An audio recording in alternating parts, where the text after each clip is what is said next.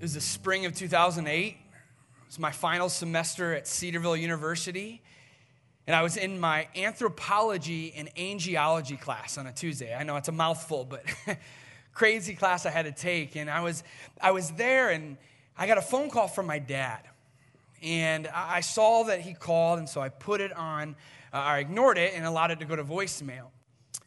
And then right away, he called back again immediately, and I knew that something was wrong.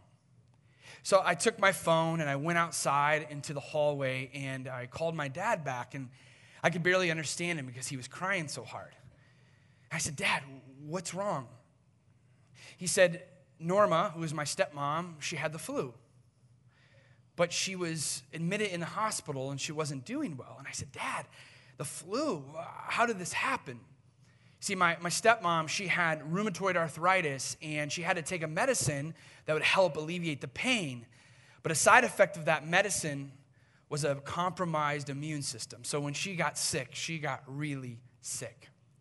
Well, this time, she got really, really sick. And so I hung up the phone with my dad, and I rushed back in to my class to get my books. And as I was about to leave, my professor, he just stopped, and he just prayed for me in front of the whole class, which was so meaningful to me. And after he was done praying, I ran across campus because my class was across from my dorm, and ran across, got as many clothes as I could, and I got in my car and I drove home. And as I was driving, my dad called again, and this time he was hysterical. And I said, "Dad, what's going on?" He said, when he walked into the hospital, there was a code blue. And he had no idea that it was for my stepmom. See, my dad is a truck driver, and he was on the road when he initially got the phone call about my stepmom, and so he rushed back, and as he's walking in, he hears the code blue, has no idea it's for my stepmom, and goes up to where she is, and now she's in the ICU, and she's in critical condition. Unbeknownst to us, her body went into septic shock, and she had a coma, or she was then placed into a coma because of the code blue. So the first time my dad saw her was her in an intubated state.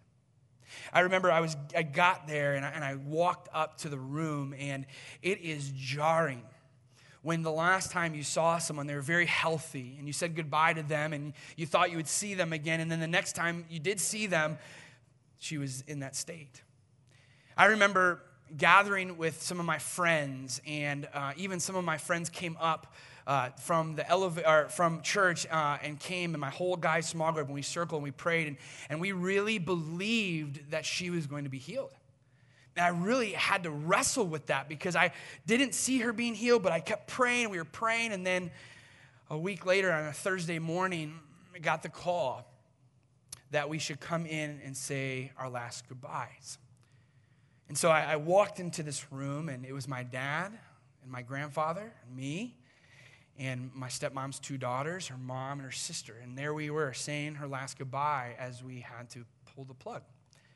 And I remember just holding my dad up, and it was just such an emotional time, something that I just was not expecting. And most devastatingly about all of this, it was Valentine's Day, not the day that you want to lose the love of your life. So she passed on a Thursday, and we were able to get it in the newspaper so we could have the funeral as quickly as possible. And the funeral was on a Saturday. And I remember I was just about to graduate with my undergrad degree. I was a lot younger than I am now, and my dad wanted me to help be a part of the funeral service. And I've never participated in a funeral service at that time. I remember on my laptop typing out words, and every time I would type a word out, it just felt hollow. And I'm thinking to myself, how do I address my broken dad and my broken stepsisters and my stepmom's mom who had to lose a daughter and her sisters? How do you capture the right words to say when someone's life is broken? Since then, I've had the privilege to help with between 20 and 30 funerals. And I'm telling you, each one of them is a privilege. And you may say, well, how can doing a funeral be a privilege? But when you are trusted to be there in people's most vulnerable state, it's almost like you're standing on hollow ground. And every time that I have to do a funeral, whether it's for a 4-year-old, 20-year-old, or I just recently did one for a 94-year-old, every time that I've typed out the words, just like I did with my stepmom, I think to myself, how can I share hope with people who all they experience right now is hopelessness? And you in this room probably understand that feeling. Whether it's the loss of a spouse, or a parent, or a child, or a grandchild, or a best friend. You are there and you're not sure how to pick up the broken pieces. And when you ask somebody, put into words how you feel right now, they'll respond with, I can't. There are no words to describe how broken I really am.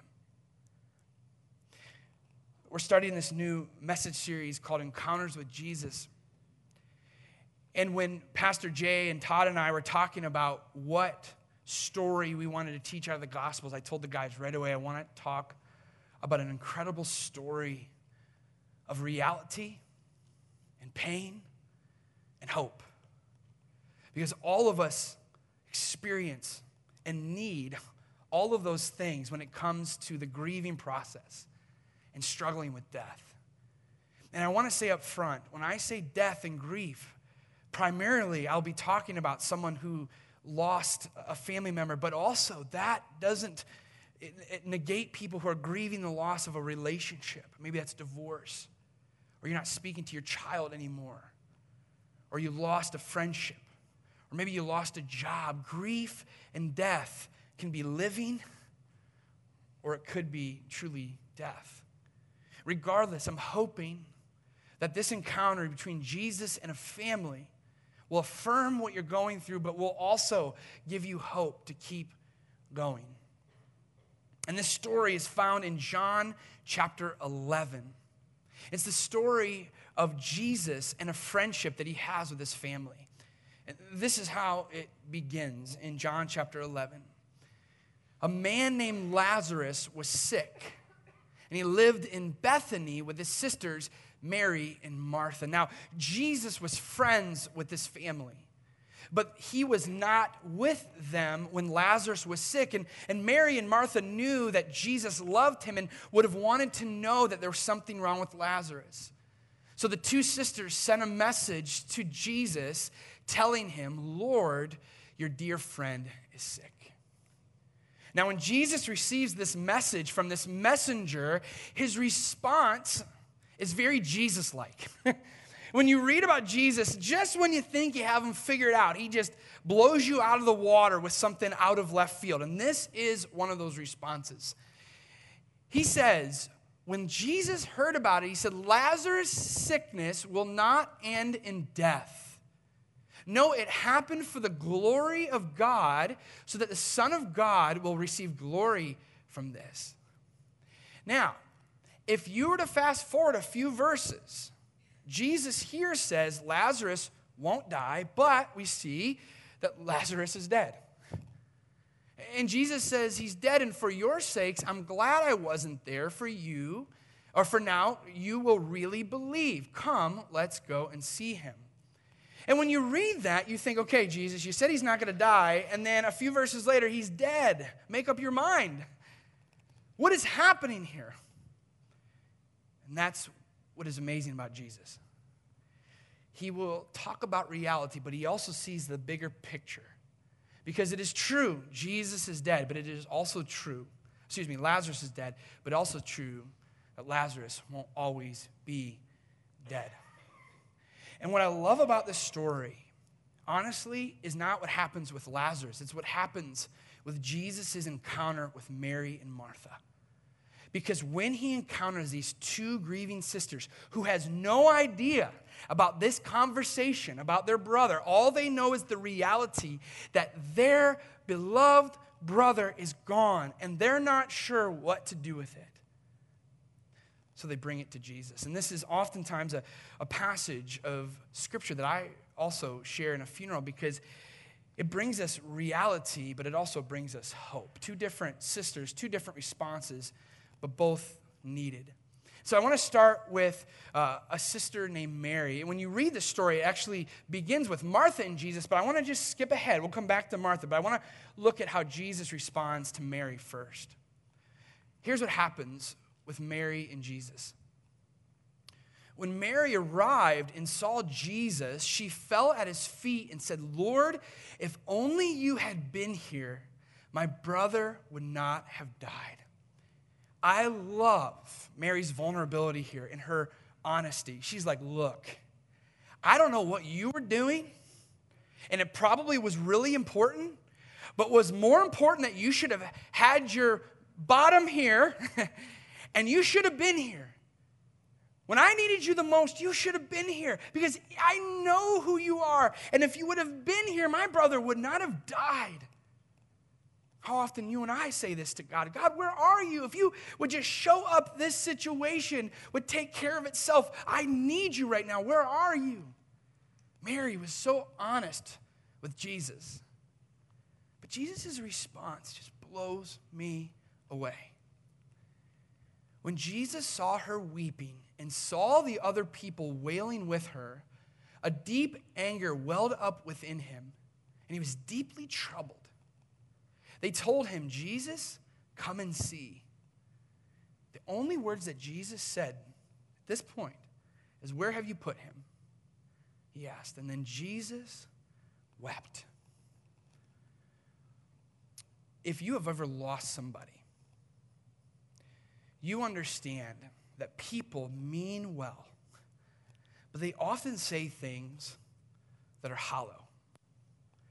And while they're trying to be helpful, oftentimes it isn't. And if you're like me and your family member or your friend is grieving and you go to the funeral or you're texting them afterwards, you're trying to find the right words and you don't know what to say. And so if you're like me, you end up saying things like this. They're in a better place. Or, hey, let me know if you need anything. Or you're surrounded by people who love you. Or I know it's hard now, but there's a light at the end of the tunnel. All of us have said something like this. And I just want to teach you, just for a moment, why all of these things are wrong to say. I'm not saying that they're not right in the sense of reality. All of these things are probably true, but to the grieving person who is receiving our words, it is really hard for them. Because you and I, we want to feel better about ourselves and we want to say something to help, but for them, it's not helpful. For instance, they're in a better place. The grieving person, what they really want to say to you after they say thank you, they're really screaming inside, I don't want them there. So what if they're in heaven? They're not with me. The better place is for them to be by my side. I want them to go to heaven someday, but not now. We don't want to say those things anymore. Or let me know if you need anything. We say that because we really mean it. And we're well-meaning people. We want, listen, I really am here. I remember my mom, when we were at my stepdad's funeral, I kept hearing this phrase over and over and over again. And I finally asked my mom, how does that make you feel? And she said, you know what? It's as if people are handing me a blank check and just say, hey, write whatever amount you want in there. What do you do with that? You don't say, let me know if you need anything, because let me tell you, the grieving person will never let you know. They may want to, but they don't even know what they need, let alone they're going to reach out to you and ask, because their world is broken in trillions of pieces, and they're trying to pick it up. They don't know what to ask of. And so what you and I need to do, instead of saying, hey, I'm here for you, and you don't hear back from that friend, you think, okay, what does this friend really need right now? Well, this friend probably isn't eating because they don't want to eat. Well, I'm going to show up with food. And I'm just going to give it to them. I don't even need to ring the doorbell. What I'm going to do is I'm going to set the food on their front step. I'm going to text them and say, hey, I brought food over for you. Whatever, if you want to eat it now, great. If you want to freeze it, great. But it's there. I just was letting you know I was thinking about you. Awesome. Or you show up at their house and you bang on their door and they open the door and they've been crying and they've been struggling and you're there with mop and a broom and a bucket and you say, I'm coming in, I'm cleaning your house. And then you just push them aside. Or you do whatever they need, but let me tell you, they will not tell you what they need. We have to stop writing blank checks.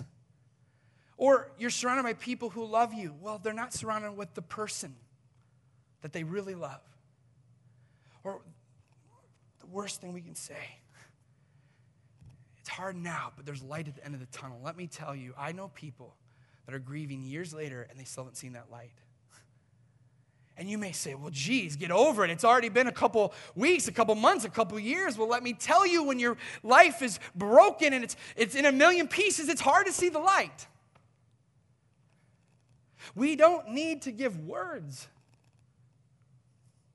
And honestly, you can't help anyways. Truly.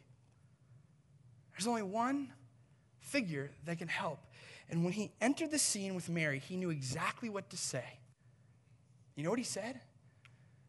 He said nothing. He wept. Put his arm around Mary. He cried. He cried. And he cried. In death, Jesus gives us his presence. It's the greatest gift that he can give us in that moment. Because he weeps with us. Isn't it nice to know that our God enters into our grief? And he's there every step of the way with us. And he's not saying, get over it. He's not saying, I'm here for you. He's saying, I'm in it with you. And all he does is cry and cry with you. One of the things that I hear so often when I'm helping a family through a funeral that I've finally started to call it out. I do it gently. I'll say to them, how are you doing? And they'll say to me, fine. And I say, you just lost your mom or your friend or your spouse or a child. How are you really doing? They're like, fine, I'm fine, I'm fine. I'm like, oh, are you? Why are you so fine? Why are you so strong right now? And they'll say to me, well, because everyone else is falling apart. And I need to be strong for them. Or they'll say, my love, my friend, my spouse, the person I love the most, they were strong, and I know they would want me to be strong. And what I say back to them is, how do you know? And then I say back to him or her, I say, who put the pressure of holding everybody up on you? When I look at Jesus, he weeps.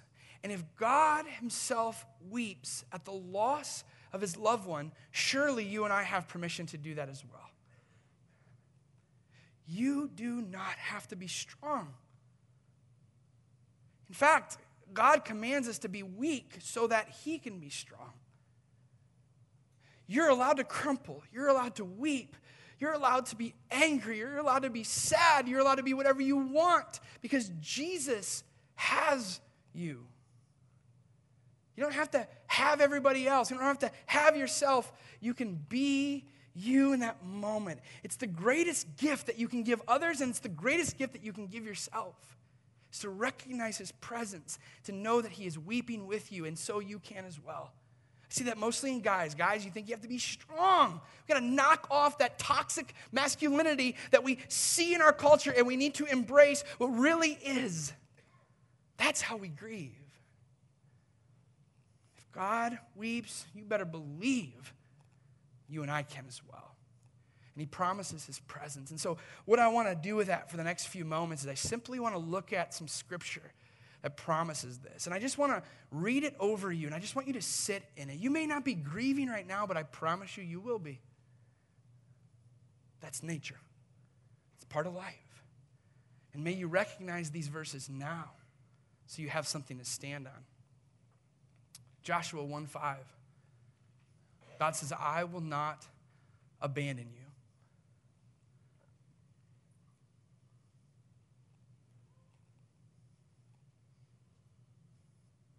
Or Isaiah 40:29. He gives power to the weak and strength to the powerless.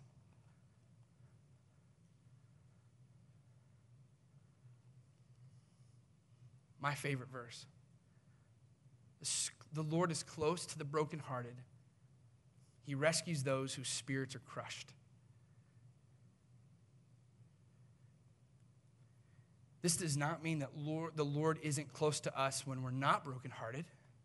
But what it means is God gives you an extra measure of His Spirit, of His presence when you are brokenhearted. And sometimes that means just feeling His peace when everything is falling apart.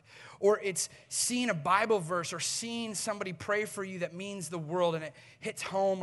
Or for others of you, it's people who God is using people just to put their arm around you and weep with you. That's God's presence in human form. He is close to the brokenhearted. He rescues us who are crushed. I love this one. What a beautiful picture of God weeping with us. He said He keeps track of our sorrows. That He collects all of our tears. All the tears that you cry in secret, those are not secret to God. He's bottling those up. He cares about those. He says He's recorded each one in His book. He sees that. He records it. He's with you. He's present. He keeps track of those things. Because what's broken for you, He feels that too. And then a promise that He gives His disciples that is so applicable in this situation. And be sure of this, I am with you always, even to the end of the age. Jesus wept. And Jesus weeps. And He enters into your sorrow. I know you don't always feel it. I don't either, but let me tell you, feelings don't negate a promise. And whether you feel it or not, He promises to weep alongside of you and put His arm around you and just say that I care as well. But what's interesting about this passage, if you really look at it, something should stick out to you like, whoa, that doesn't jive. He says this, Jesus saw her weeping and saw the other people wailing with her. And then He says, a deep anger welled up within Him and He was deeply troubled. Why in the world would Jesus be angry? Is He angry at Mary? Is He angry at Lazarus for dying? Why is Jesus angry here? Doesn't fit. Or maybe it does. You want to know why Jesus gets angry? It's the same reason you and I get angry. Anger is a part of the grieving process. And people say there's 5 stages of grief, and you go this stage, and then this stage, and then this stage. I thought, those people must not have ever grieved. Because I go this way, this way, this way, this way, this way, this way. It's like a ping pong ball. And what Jesus is saying here is, I am angry. The same reason you're angry. I'm angry because it wasn't supposed to end this way. That's the thing. When you're at a funeral, whether you're there for someone young or someone old, you can't help but think, it's not supposed to end this way. That's why you and I can never get used to death. That's why when we hear about someone dying, we shouldn't be surprised because that's how all of us are going to end. We just don't know how that looks, but we're surprised. It frustrates us. It angers us. It should not be this way. And if you feel that way, you're so right. When you look back at the beginning, when God created humanity, there was nothing about death in the narrative there. There was life and life abundantly. There was peace. We saw it in the Hebrew word shalom. Everything was perfect. Everything with God and humanity was good. Everything with God, humanity was good. Everything was great. Peace, joy, love is all there. And then to the chagrin of God's original plan, it broke. It fractured. And it fractured at the moment where humanity says, God, thank you for creating me, but I don't want you to be the God of my life. I want to do that. And at that point, God said, fine, but you have to deal with the consequences.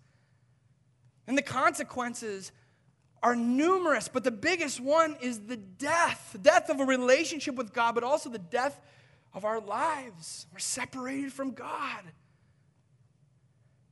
And what I love about Jesus could have said, hey, you did that. You got to deal with the ramifications of it. But Jesus isn't passive. Jesus gets angry. He doesn't just cry tears and give you his presence. He gives you himself. He actually does something about it. He goes head on when it comes to death. Because he doesn't just give us his presence, he gives us his promise. The promise that death is not the end. Which brings us to his encounter with Martha. Jesus doesn't weep with her. Jesus confronts her with truth. It's the truth that you and I need to get through this grieving process and death itself. Here's what he says to Martha. He goes, Martha, I am the resurrection and the life. Anyone who believes in me will live even after dying. Everyone who lives in me and believes in me will never die. Remember when he said at the beginning, Lazarus is dead, but he won't die. This is what he's saying. Those who are dead and believe in me won't die. And he says, Martha, do you believe this? And Martha said, yes, I do. Yes, Lord. She told him, I've always believed you're the Messiah, the Son of God, the one who has come into the world from God. Jesus says, I'm the resurrection and the life. Which means he comes to this earth and he understands pain. He takes it on himself. He makes himself vulnerable. When you go through something and you say no one will understand, you are not talking about God. Because he understands all of the things that you and I go through. And he walked perfectly in this life. He walked the life that you and I were supposed to live, but we don't. We like to be our own God. We want to be in control. We live apart from God. And Jesus says, I know what you've done, and I know that what you do, and you could deal with death if you wanted to, but you and I know you can't. So I'm going to do something about it. So he comes to this earth, and he dies on the cross. And yes, on the cross is our sin. On the cross is our shame. On the cross is our guilt. But in this situation, what really matters is death itself. Jesus trades his death in for yours. He said, I'm going to die so you don't have to. And he dies on the cross. And then 3 days later, the resurrection. In other words, death can't keep Jesus in the grave. Yes, he died, but he will not die. And he's raised to new life. And Jesus says, look at me. If you believe this, you won't die. Yes, you will be dead, but you won't die. He says, you can take your last breath, but really you believe in me. It's the beginning of your first breath. It's the beginning of life for eternity. How amazing is that? We messed it up. We deserve to die, and Jesus comes and he says, I don't deserve to die, but I will in your place, so you will never have to. That gives me hope. That's his promise. And let me tell you, when you and I are at a funeral, doesn't matter who it is. We're selfish. We think a lot more about ourselves than saying, oh man, that's going to be me someday. And I always am at a funeral. I'm starting to think, am I living the way that I ought? How am I going to be remembered? But really, I have to deal with, I'm going to die someday. So will you. And you have a choice. Deal with it on your own and be dead, or let Jesus deal with it and never die. And what he asks at the end, he asks this amazing question to Martha. He says, do you believe this, Martha? He makes it personal. He says, here I am. I've done this for you, but do you believe it? And that's the question that I want us to wrestle with this morning. Do you believe it? Because if you do, you will die, but you won't die. To those in this room, you're an atheist, you're a naturalist, you don't believe in life after death, you believe you rot in the ground, how in the world do you deal with that? how do you deal with the death of your loved ones? How do you deal with your own death? How do you deal with the thing inside of you? You know you were created for more and that you don't want to actually die. You should live on forever. How do you deal with that? Jesus says you don't have to. Just believe in me. It's all you have to do is you believe in what I've done, that I've been raised up from the dead. I will raise you from the dead as well. Isn't that beautiful? That in our grieving process and in death, Jesus gives us his presence. But most importantly, he gives us a promise that you and I can hold on to for eternity. So I want to end the service. I want to invite Kurt and Neil out. They're going to sing this song that's very, very impactful, at least to me. And it's a reminder of God's faithfulness. It's a reminder of a God who's done some incredible things in our lives and comes alongside of us in that struggle. I don't think Neil knows to come out, Charles, so why don't you tell him to come out. Hey, Neil! Let me hear the door. You want to sing it? You can. Let me pray for us, and then Neil and Kurt will come out. Father, I know so many in this room who are dealing with this tough topic. I see them. I know their story. I hurt with them. But so do you. You weep with them. Give them your presence. I just pray, Lord, beyond a shadow of a doubt, they would experience that presence like never before. But most importantly, they would recognize the promise that you give Martha, but you give to us. In you, we will die, but we won't. You hold the keys to eternity. May we receive that today. In Jesus' name, amen.